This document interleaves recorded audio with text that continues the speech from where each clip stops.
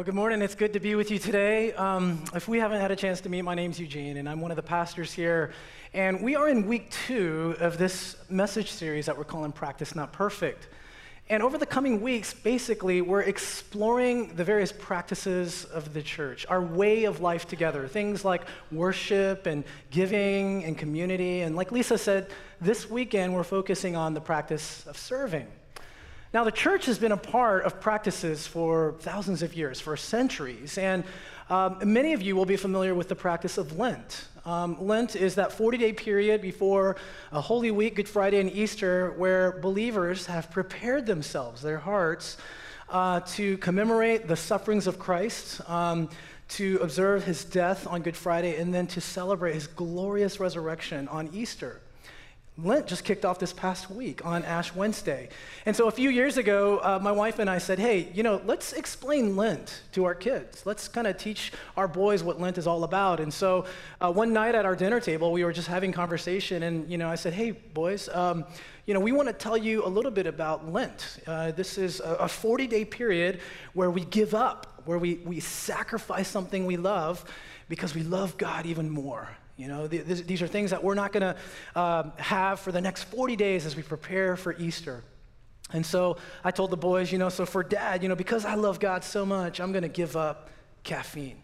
No Diet Coke, no coffee for the next 40 days. And my kids were like, whoa, wow, you really love God, don't you? And I was like, yes, I do.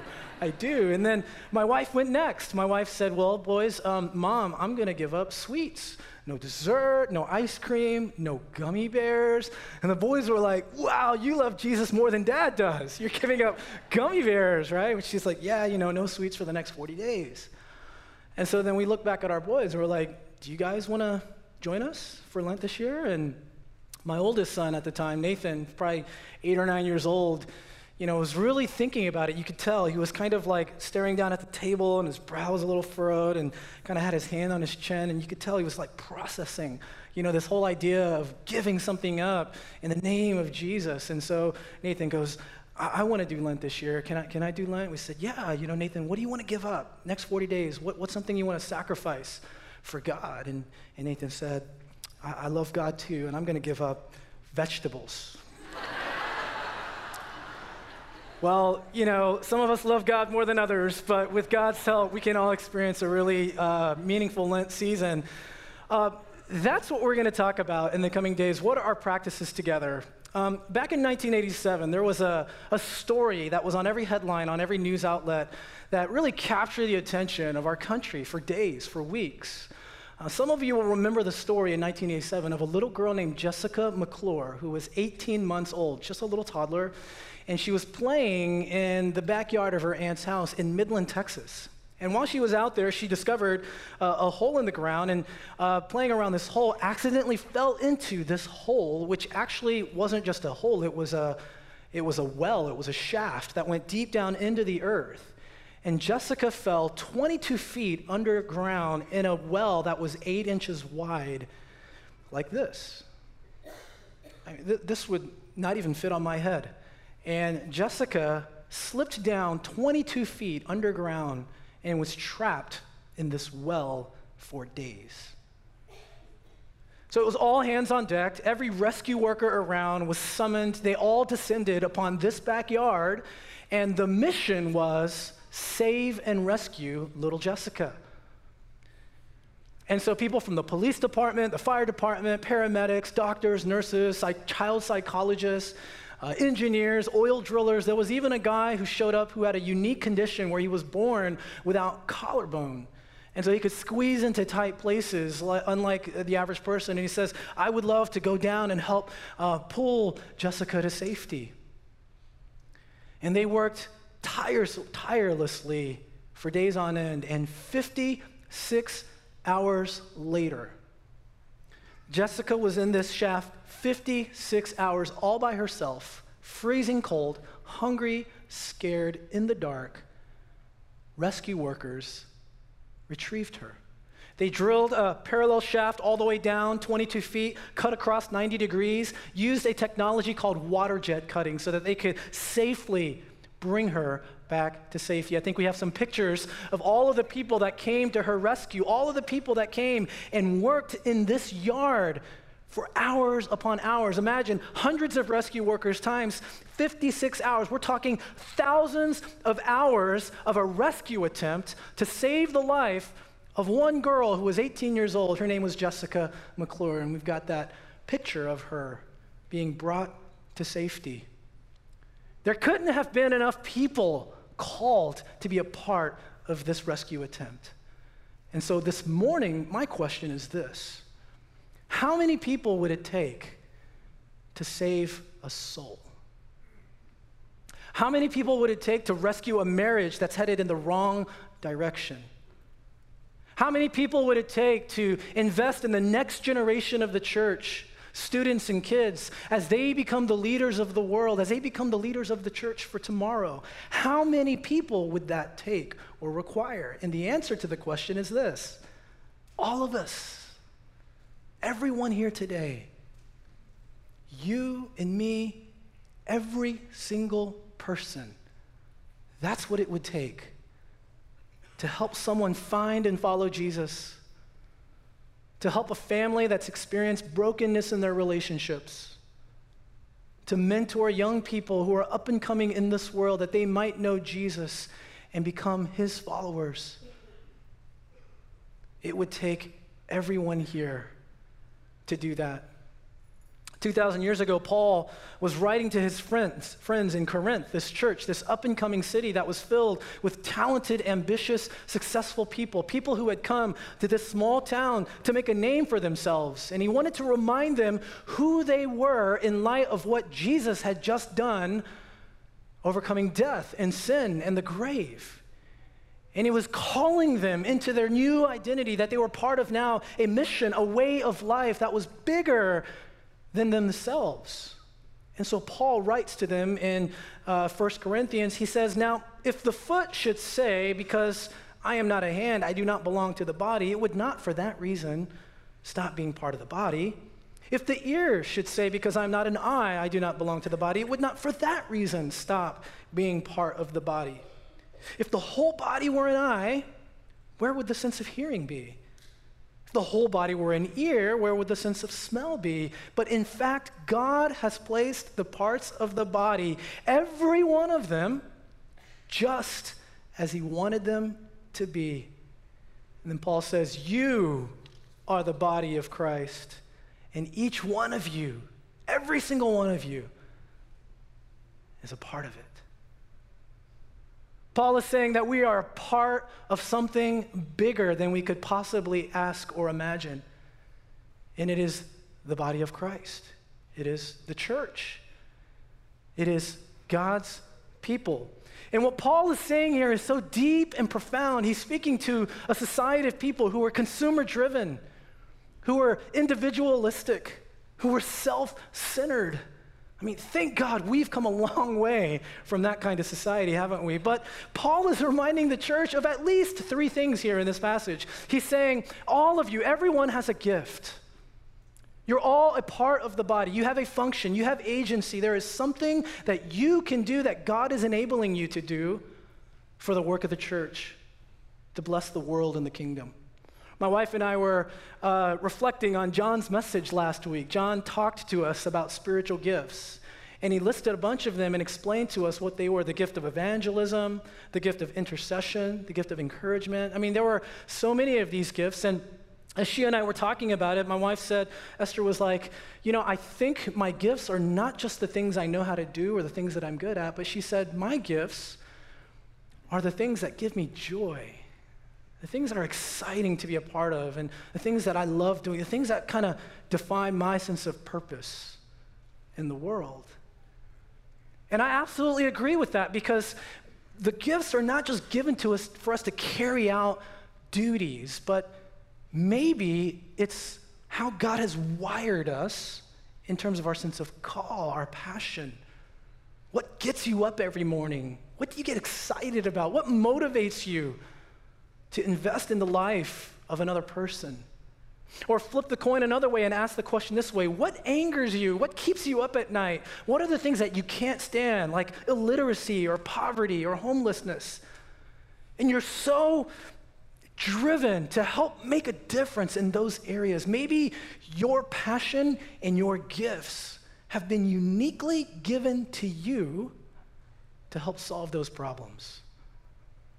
And Paul is reminding the church, this is who you are. You're called to something greater. You're called to change the world, and every person has a gift. The second thing Paul is saying here is that every gift is important. There aren't any gifts that aren't important. Every gift has value. Paul says, now if the foot should say, because I am not a hand, I do not belong to the body, it would not for that reason stop being part of the body. But in fact, God has placed the parts of the body, every one of them, just as he wanted them to be. I love the way that Paul is communicating this idea that the body is like talking, like the hand is saying, hey, foot, it's like, sucks to be you. I mean, it's like they're talking to each other, but let's play this out. Let's take it a little further.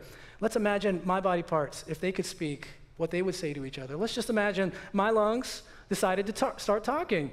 I've got two of them, so, they're twins. One lung says, hey, bro, how's it going over there? Working hard today? Doing your job, pumping that oxygen? I don't know if you ever think about it, but we never get any credit for what we do. Like, we're trapped up in this cage. No one ever sees us. If anything, the body's just complaining all the time that we're not working hard enough, like when they go on walks or a hike or go to the gym. They're always complaining that we're not carrying our weight. I mean, look at the nose. It just sits there on the face. It does nothing. It just has holes. It's an emergency if there's a pimple or if it's bleeding. Stop what you're doing. Stop the bleeding. But we're constantly working around the clock, nonstop, and no one ever says thank you to us. We're not important. No one even sees us. I've got an idea. What if we take a break? What if we just stop what we're doing and for a little while and kick back and relax and just stop pumping air? What if we did that? Now, if my lungs were having that conversation right now, I'd be in serious trouble. I would be in deep trouble right now. But thank God, my lungs are working exactly the way they're supposed to. And when my body works the way that it's designed to work, they call that healthy. They call that strong. They call that working. And in the same way, the church, the body of Christ, when all of us are living in to the gifts and abilities that God has given us, we are a healthy church. We are a church that is thriving and growing when everyone is utilizing their gifts. They're leaning into their passion and their desires, their purpose, and they're serving one another. That's what makes a church healthy and strong. So Paul says everyone has a gift and every gift is important. And then Paul says everyone has a calling. Everyone has a calling to ministry. And ministry, it's not just what pastors get to do or people who work at a church. Ministry is when we use our gifts to meet the needs of others. When we take our skills or our passions and we serve other people, that's ministry. And that's important to understand because it's easy to just say, well, the pastors do the ministry, the missionaries or the church workers or the church, they do the ministry. We just stand back and kind of cheer them on and support. No, we all do ministry. And the reason why this is important is because God has gifted you and placed you in a time and a place, specifically in his wisdom, to bless people only you can bless. To serve people only you could serve. To encourage someone only you can encourage, because I don't know who that person is. I don't work where you work. I don't live where you live. I don't know who you know, but God in his wisdom has put you in the lives of others with your experiences and your skills and your abilities for such a time as this.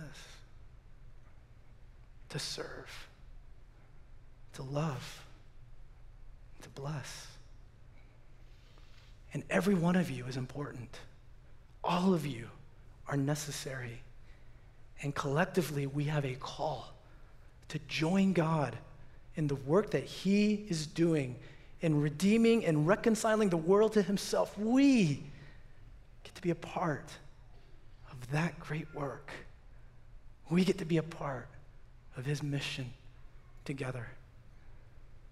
And that's what I love so much about our church, how we lean into these opportunities, how we show up with our gifts, how we serve and bless one another. And I know so many of you are doing that, and we're so grateful for you. You're serving in such meaningful ways, whether it's seen or unseen, whether you're a nose or a lung or a hand or a foot, you know your role, you know your part, and you serve the Lord with joy. But I want to actually just talk about some ways and some places where we can use our gifts, some ways we can activate our call and apply the gifts that God has given us. And, really an easy place to start, an obvious place to start is right here in the church. We can use our gifts we can serve right here. It takes hundreds of people every weekend to do what we do right now, to do church. Somebody has to turn on the lights and move them around. We've got a band that comes up and they serve every weekend using their musical talents and abilities. From parking lot to pew, back to parking lot, there are people here to greet you and point you to the sanctuary or to the check-in station or where you might be going. There are people who serve coffee and prepare the donuts. We've got an army of people that serve not in this room, but in those rooms next to this room in the kids ministry. We've got people who have the gift of teaching, who teach the Bible in creative and exciting ways to young people so that the Bible would come alive to them. We have adults who volunteer with 4th and 5th graders, believe it or not, to be their life group leaders and help unpack the truth of Scripture and apply it to their lives and to pray for them. We have people who hold babies for an hour every weekend so that their mom or dad or both can come into the service and worship for an hour. I see a hand back there. Amen. We have people who volunteer as buddies to come alongside our friends with disabilities so that they also can be a part of our church community. And those are just some of the things we see. I mean, imagine the things that we don't see, where everyone is using their gift or serving in some way, shape, or form so that we can have church. I think about Marshall, who loves people, raging extrovert, dentist by day, but years ago he decided that he wanted to help pioneer the launch of one of our Menlo campuses. And he decided that he wanted to help launch a campus, and he's the kind of guy who'd come to church on a weekend and he'd stay for like 3 services because, he knew that he had friends at all 3 services and he just wanted to see them and connect. And if he just went to one service and went home, then he just felt incomplete. So he kind of stayed for like 1.5 or 2.5 or sometimes the whole day. And he just loved people. And one time he came up to me and he says, Eugene, I've been a part of several churches in my life, but every church that I've ever been a part of, their coffee is terrible. Right? He brought that to my attention. I'm like, what do you want me to do? I'm the pastor. Can't do anything. But he said, what if our church had good coffee? What if the coffee at our church was so good that when somebody came to our church and they poured a cup of coffee, they wouldn't just go back to their car and go home, but they would slow down and enjoy the coffee, maybe with a friend or somebody that they're meeting for the first time. And maybe that coffee would lead to a conversation. And maybe that conversation would lead to a relationship or build community. What if the coffee was that good? And so Marshall dedicated himself to learning the art of how to pour the perfect cup of espresso. And then he recruited an army of volunteers. They called themselves the baristas. And their mission was to make great coffee, not just so we could save a few bucks and skip by Pete's, but so that when people came to church, they could enjoy a good cup of coffee and maybe enter into a relationship or a conversation or slow down long enough to hear about an issue somebody's wrestling with or to offer a prayer of blessing. You see, for Marshall, he took something he loved, something he was interested in, some skills and he was a dentist. And he brought his gifts to the church to help create community. And any one of us here can do that. Marshall passed away a few years ago, and at his memorial, his celebration of life, we talked about all of the lives he touched.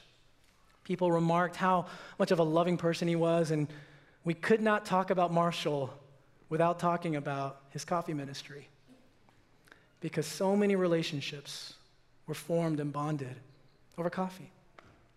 So that's one way, that's one person using their gifts to serve the church. But here's the thing, we can serve beyond the weekend, outside the four walls of our church as well. We can serve in our communities. And Lisa just talked about Serve Your City coming up in a couple of weeks, where we're organizing projects from San Francisco to San Jose, where we can build a garden, we can build a house, we can paint a building, we can assemble food packs, we can encourage our friends who might be in a situation of homelessness, and we can come alongside them and work with them.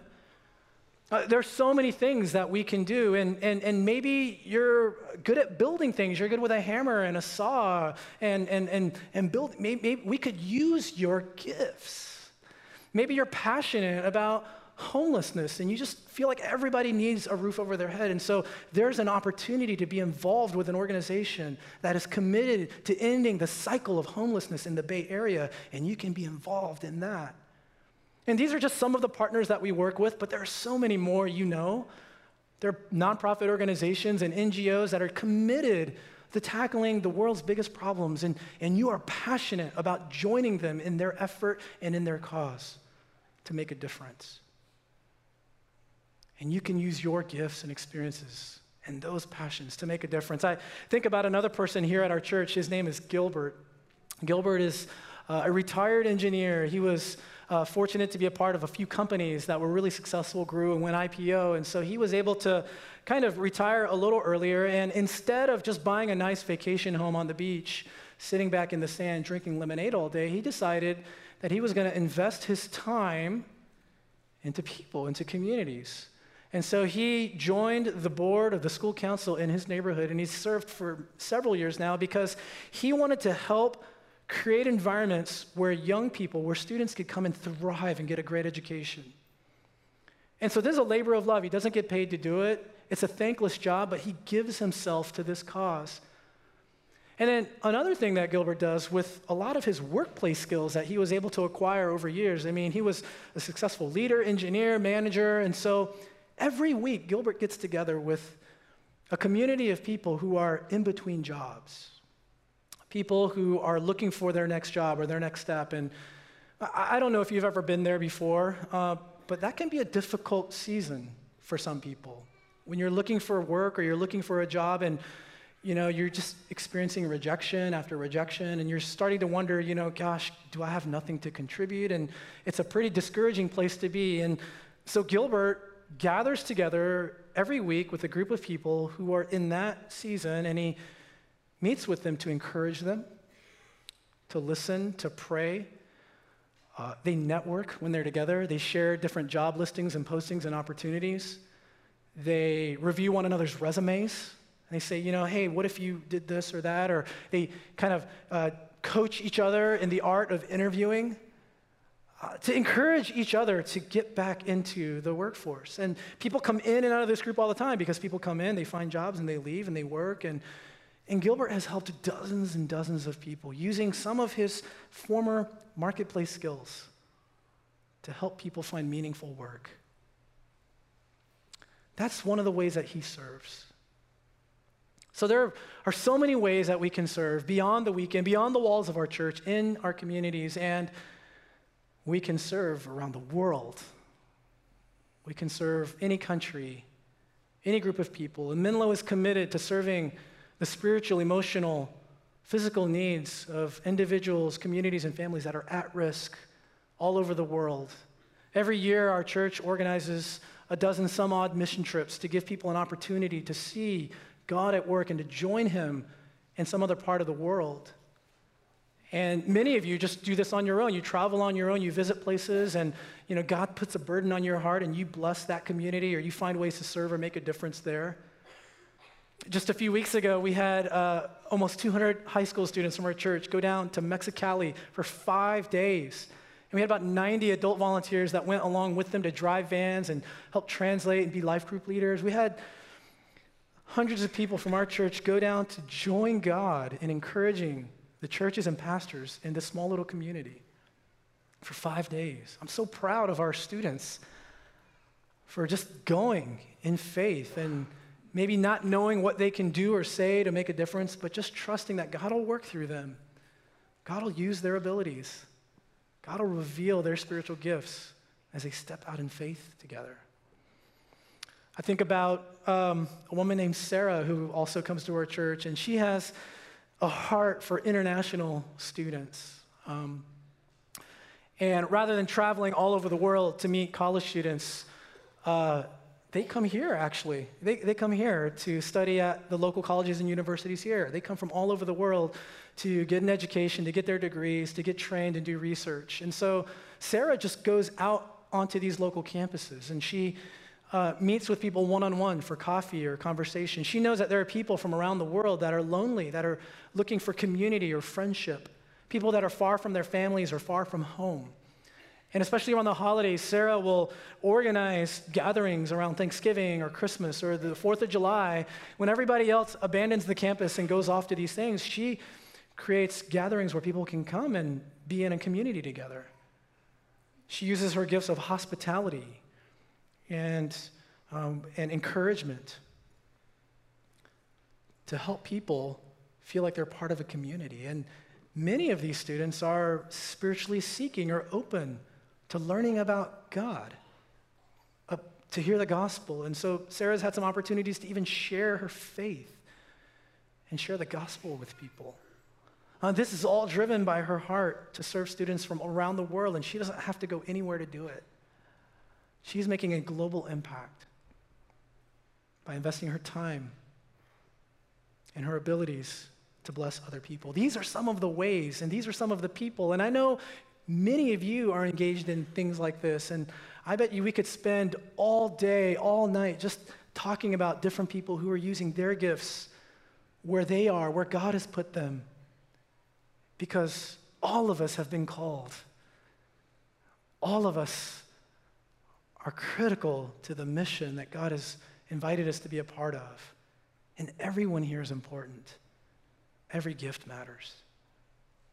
I want to close with a story about this book that's in my library. I think it used to be green, but it's now lime or yellow, and it's kind of faded, and it's a small book, and this is a Bible commentary on the book of Haggai and Malachi, who are two prophets in the Old Testament. And if you know pastors, our shelves are littered with commentaries. I've got over 100 commentaries. This is just one of them, and this is probably the smallest one I have, and I rarely use this for study because I'm usually just not teaching on Haggai and Malachi, but this is in my library, and I would say it's probably the most significant book in my library on my bookshelf out of all the books that I have because of when I received it and who I got it from. And I want to tell you who that was because on the inside of this book, on the cover, there's a note. And I want to read the note to you. It says this: Eugene, I hope that this small investment in the continued spiritual growth of a fellow Christian will bring blessings to you throughout your life. Praise and thank God always. Mr. Randall, March 7, 1992. 27 years ago, Mr. Randall, Jim, gave me this book as a small investment in my continued spiritual growth. And Jim didn't know this, and I didn't know this, but later that summer in 1992, I gave my life to Jesus as a sophomore in high school. Jim didn't know this, I didn't know this, but after college, I would go to seminary and study Greek, Hebrew. I would get commentaries from Genesis to Revelation. I'd study theology and church history and become a pastor. And it started with a small investment in my life. And Jim wasn't the only one who made a small investment in my life. Kathy made a small investment in my life when I was 5. She was my Sunday school teacher, and I didn't want to go to church. It was boring and scary, but every time I saw Kathy, she had a smile from ear to ear, and she would get down on her knees and hug me and welcome me to church, and she made me want to be there. And then I think about Juhan, who invested in me when I was going through puberty and adolescence, and he would teach me how to play tennis and basketball, and then we'd always go out to eat. And he invested in a small group of boys like me who are growing up and trying to figure out who we were and what we were supposed to do with our lives. I think about Andrew, who taught me how to play the guitar and the drums. Don't ever ask me to play the guitar or the drums, but Andrew taught me how to play the guitar and the drums when I was in high school, and I joined the band, and it made me want to go to church. I think about Esther, who was a dermatologist, and she was my Bible study leader in college. For 3 years, we studied this Bible study called The Navigators, and after 3 years, I had memorized 60 Bible verses. Esther invested in me and gave me a love for the scriptures. And I could go on and on and on. I could name people who have made small investments in my life who have changed me forever. And I bet if I were to interview everyone in this room, you could come up with people who've invested in you, who spent time with you, who listened to you, who took you out for coffee, taught you how to do something you didn't know how to do, encouraged you, believed in you, called you out of your comfort zone, invited you to be a part of the ministry, to be a part of the church, to walk across the room and to show hospitality to that new person, to pray for a neighbor, to encourage a coworker. You have not only received, but I know you've also given. So my question as we end today is, what small investment are you ready to make in the life of someone in your life? Today, this week, tomorrow.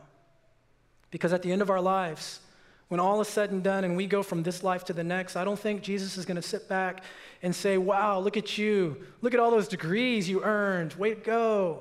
Look at all that money in your portfolio. Man, you made the right choices. Look at all those friends who showed up at your memorial. I don't think those are the things that Jesus is going to delight in. I think he's going to look back on our lives and he's going to look at how we served with our time and our talent.